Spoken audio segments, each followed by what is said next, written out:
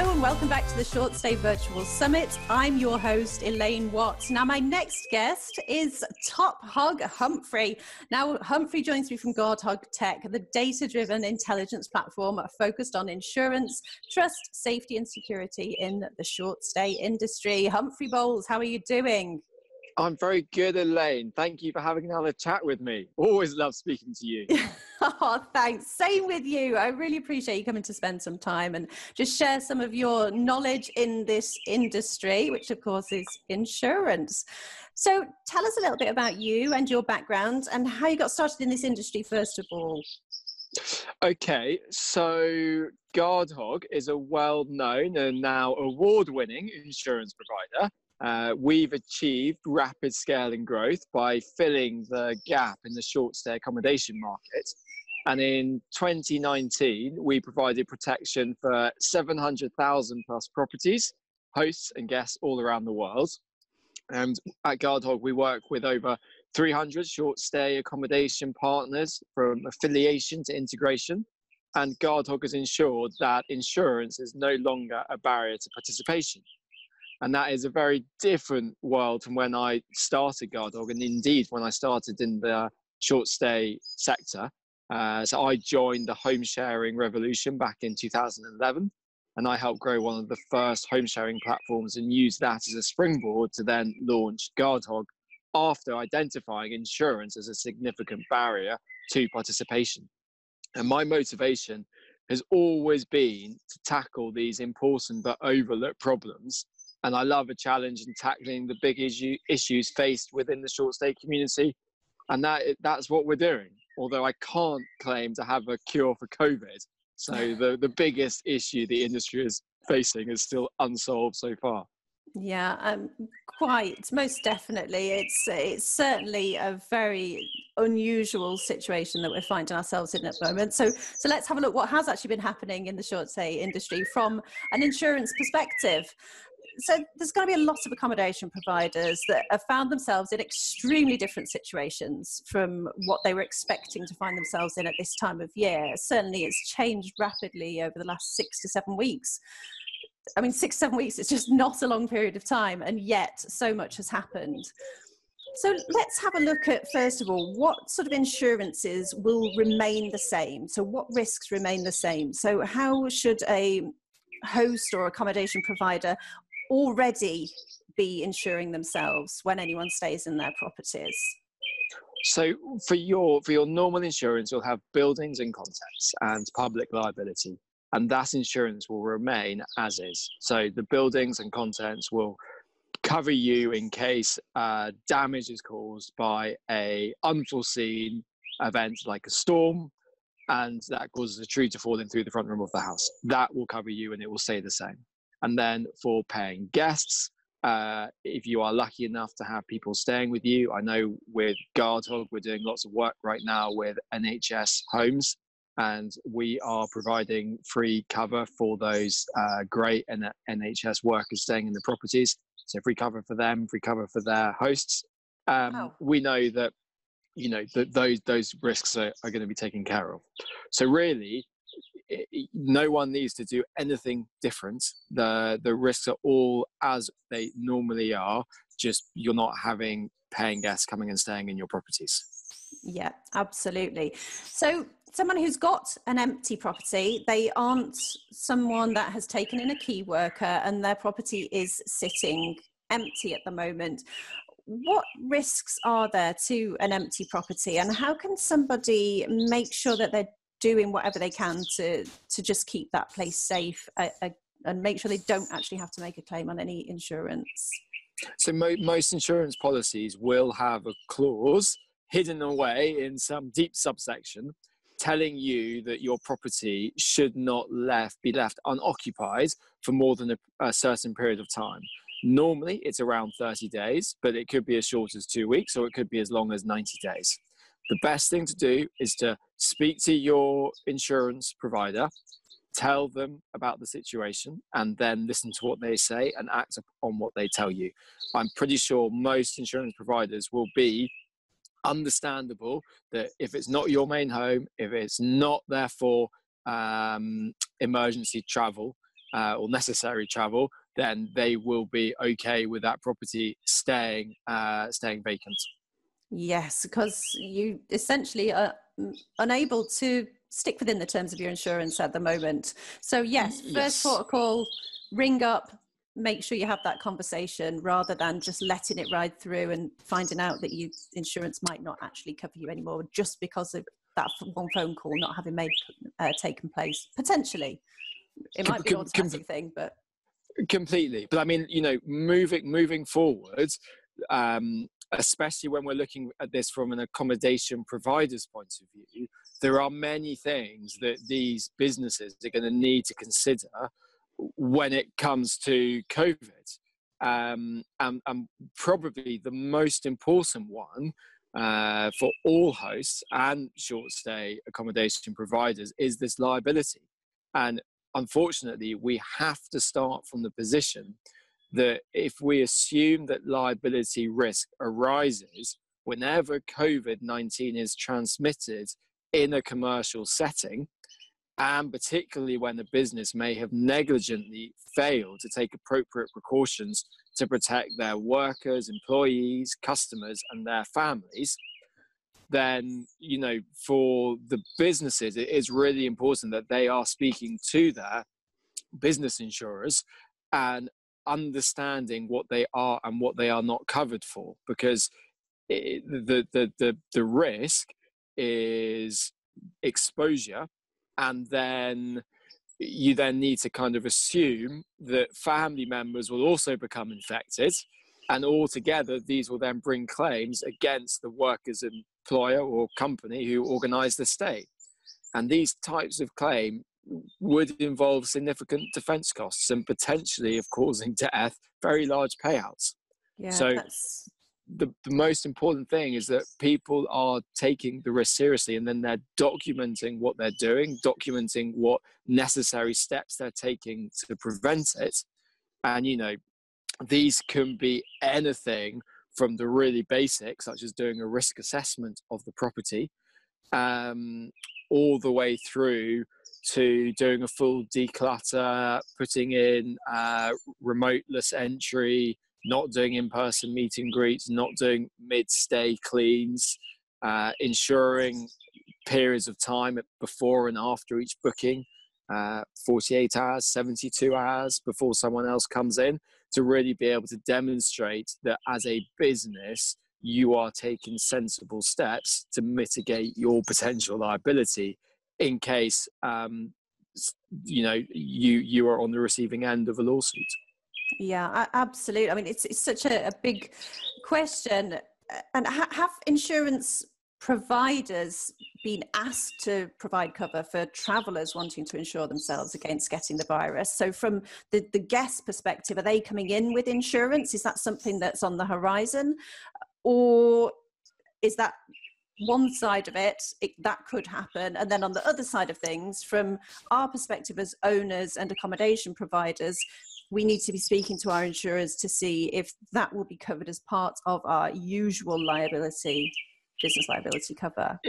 Yeah, I mean, Elaine, we've got to be pretty clear that COVID-19 exposure is still pretty poorly understood.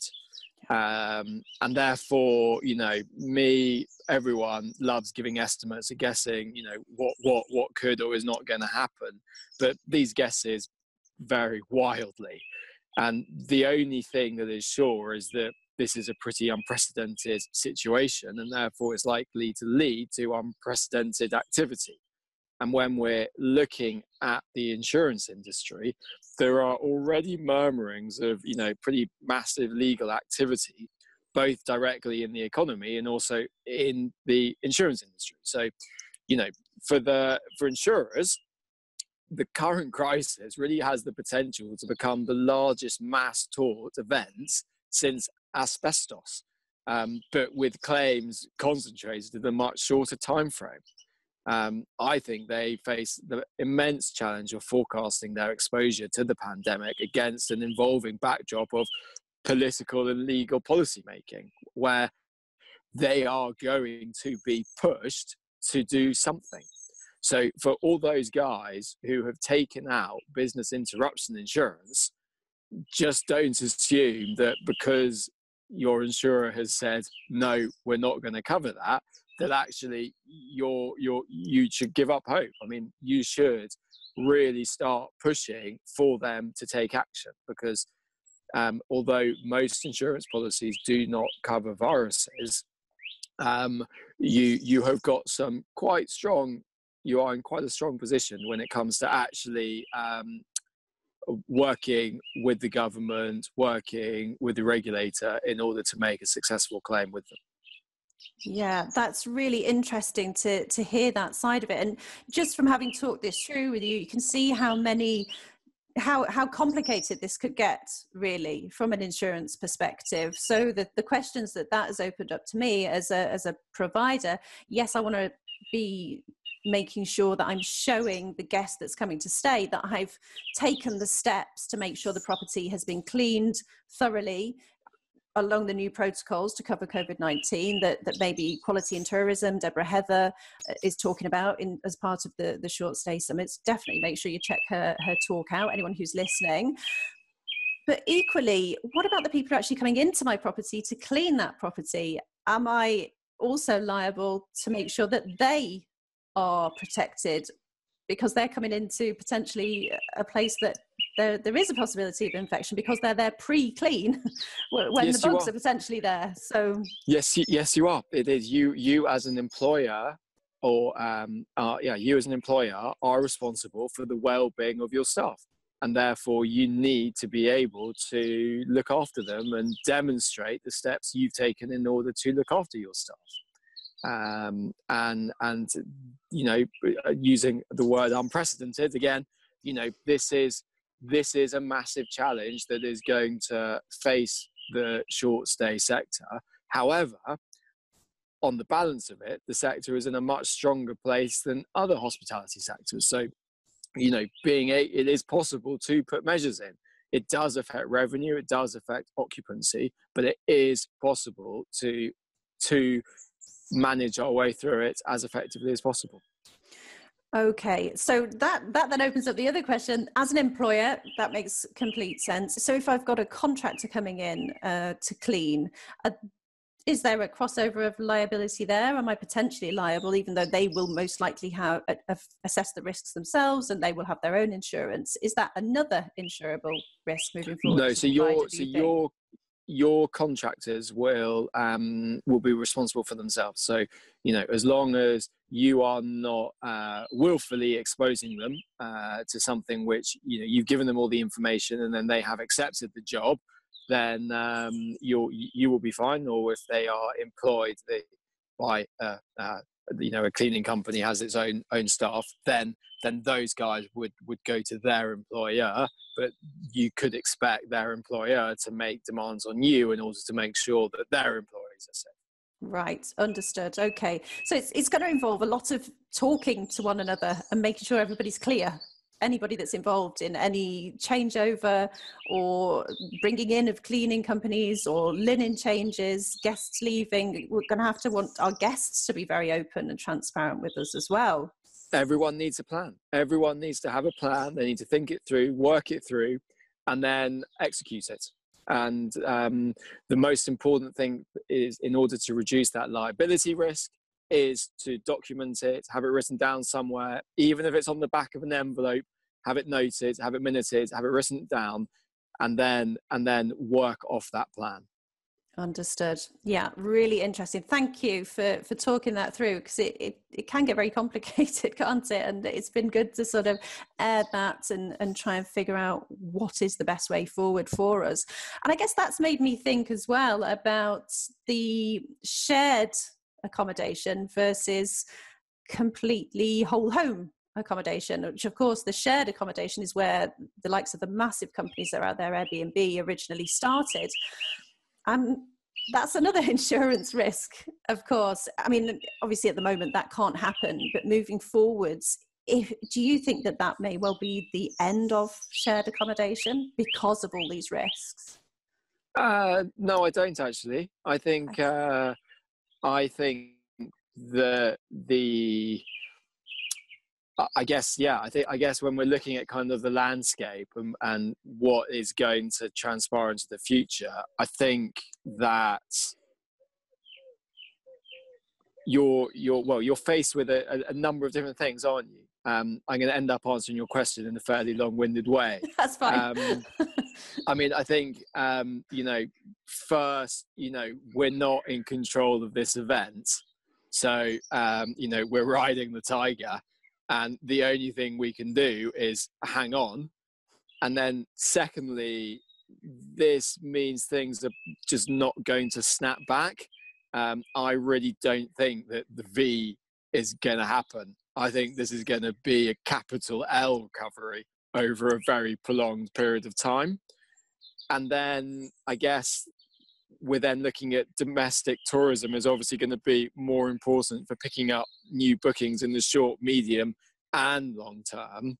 And this means a different approach is going to be needed if you are more focused on business or leisure, urban or rural.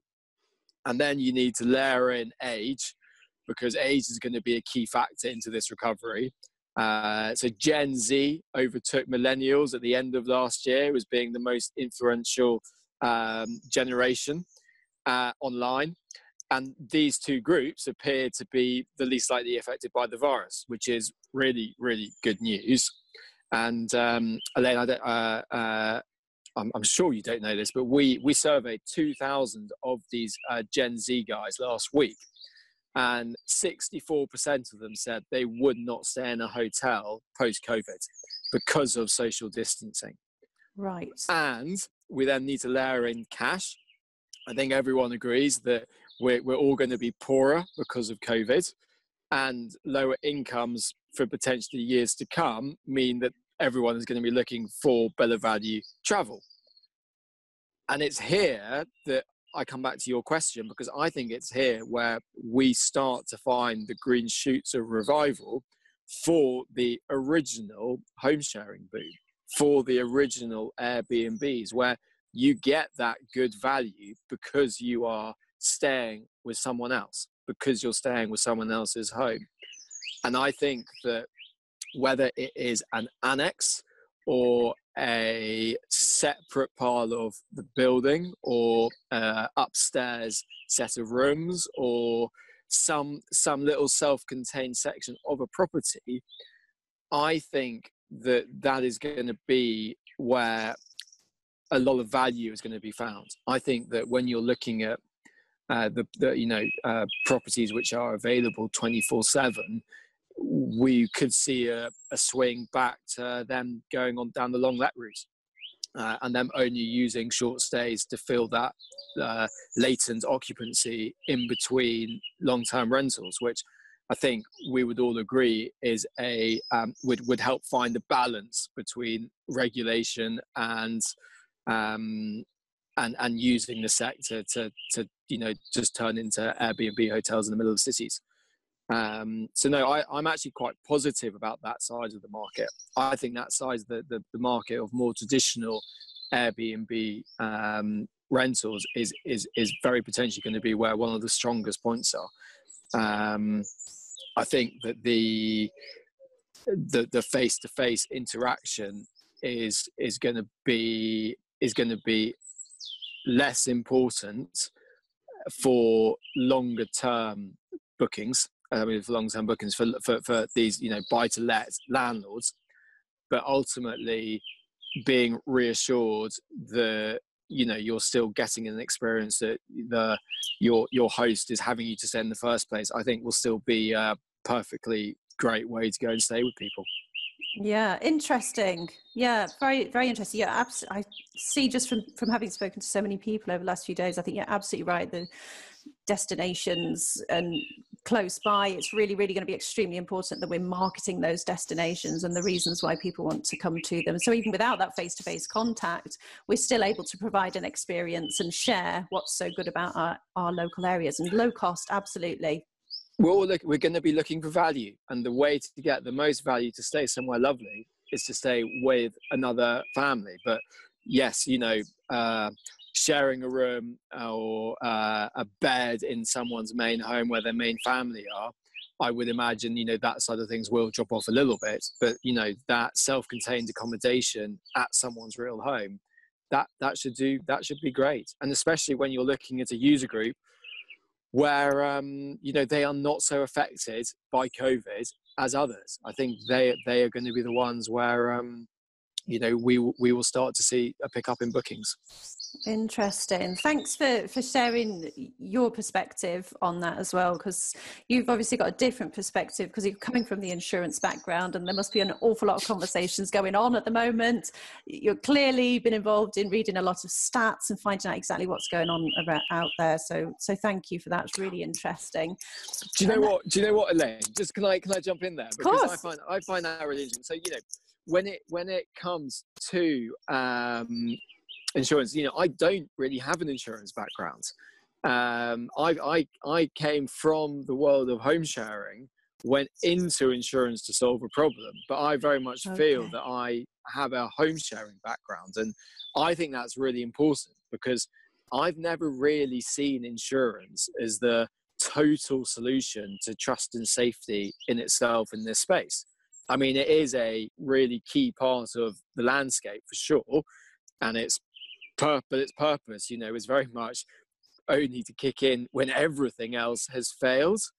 And do you know what that makes insurance, from my point of view, it makes it pretty suboptimal, because only kicking in when something awful has happened doesn't deal with the problem in the first place. I mean, yes, it is really necessary, but as a total solution, it's actually pretty crap.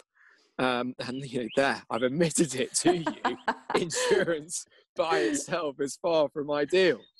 But what's interesting is that's why we've been taking our insight from insuring the sector, and we insured, those 700,000 properties last year, and then focused our tech on prediction and prevention, because our mission is to create a future where it's easier for everyone to make better decisions with the short stay industry when they're choosing where to go and stay.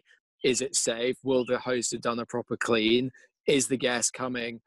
Are they likely to be misrepresenting themselves in order to stay at my property? And we call this Superhog. So, Superhog is a really exciting part of what we're doing. And in terms of moving insurance forwards, we see Superhog, our global platform, providing unique real-time information on properties, hosts and guests within the sector, as a really key way of actually meaning you no longer need insurance to operate safely in the short stay accommodation sector. Interesting. So what you're saying is that the insurance is kind of a band-aid, if it's used that way, as like the last catch-all, the last net for when everything else has gone wrong. But actually what you want to be focused on, and what the industry should be focused on, is raising standards so that insurance is really the last thing after everything else has been fixed or made better. Completely. Like, we don't believe you need insurance in this space. We think if you get to insurance, something has gone wrong, which could have been prevented. And we think after insuring, 4 years in this space and covering, millions of nights, that actually we have built a new platform, built Superhog, which, by the way, is backed by £1 million of Guardhog insurance. So you get all the benefits of insurance, but we focused instead on that prediction and prevention. So, for accommodation providers, we actually now offer a really, cost-effective, one-stop trust and safety solution. And we will help people stop these incidents happening in the first place. And what's more than that, we're able to demonstrate benefits for both hosts and guests. So hopefully we can help these guys demonstrate that they have done their risk management when it comes to COVID. They have done their their safety inspections and planning, and we provide all of these as free tools for them within the platform, so they can then get their property certified. They can hold them up. Again, it is free, but it allows them to demonstrate they've taken sensible steps to mitigate the risk. That's amazing. I love it. That sounds fantastic. So how would somebody that is wanting to look at making sure they've got the right insurance and wants to really learn and use Superhog, how would they go about that? How do they access it and use it as a tool? So we are we're launching Superhog this week, which is why it's a lovely time to talk to you about it. If you go to www.superhog.com, and if anyone is wondering, Superhog stands for Super Hosts or Guests, because it is both for hosts or guests. It is not for one or the other. It is for the whole community. And if you're a business, then please get in touch. Probably hello@superhog.com is the best way of getting in touch. And then you can speak to one of the team about working with us to help make your community safer. Yeah. It's a little bit of a silly analogy maybe, but I like to think of Superhog as the clownfish of the short stay accommodation reef. We're helping clean up everyone else's doo-doo in the most effective and easy and kind of compliant way. Brilliant. Oh, that's a great analogy. I love it. Thank you.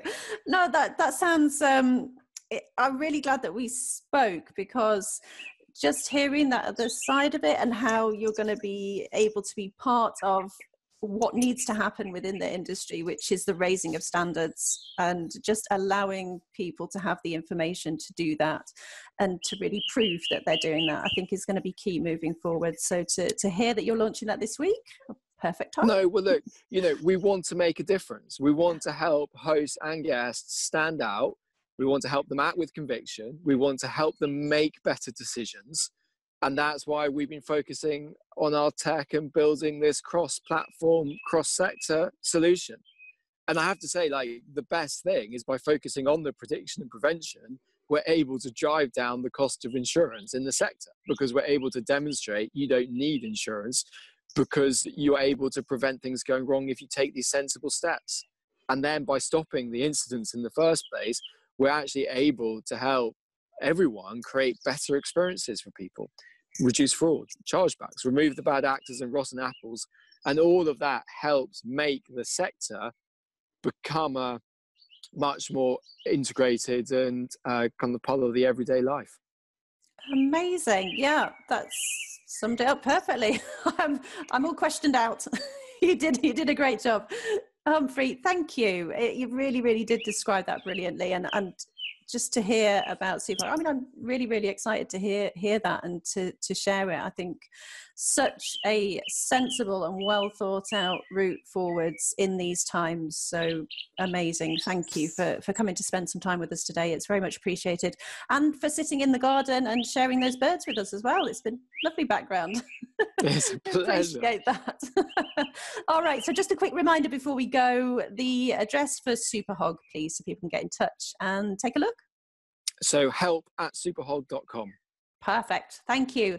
Humphrey, hopefully I'll get to see you in the not too distant future. It's been a pleasure and super excited about Superhog. And thanks for being part of the Short Stay Virtual Summit. I'll see you soon. Absolute pleasure. Take care. Bye-bye. Cheers. Bye for now. Bye.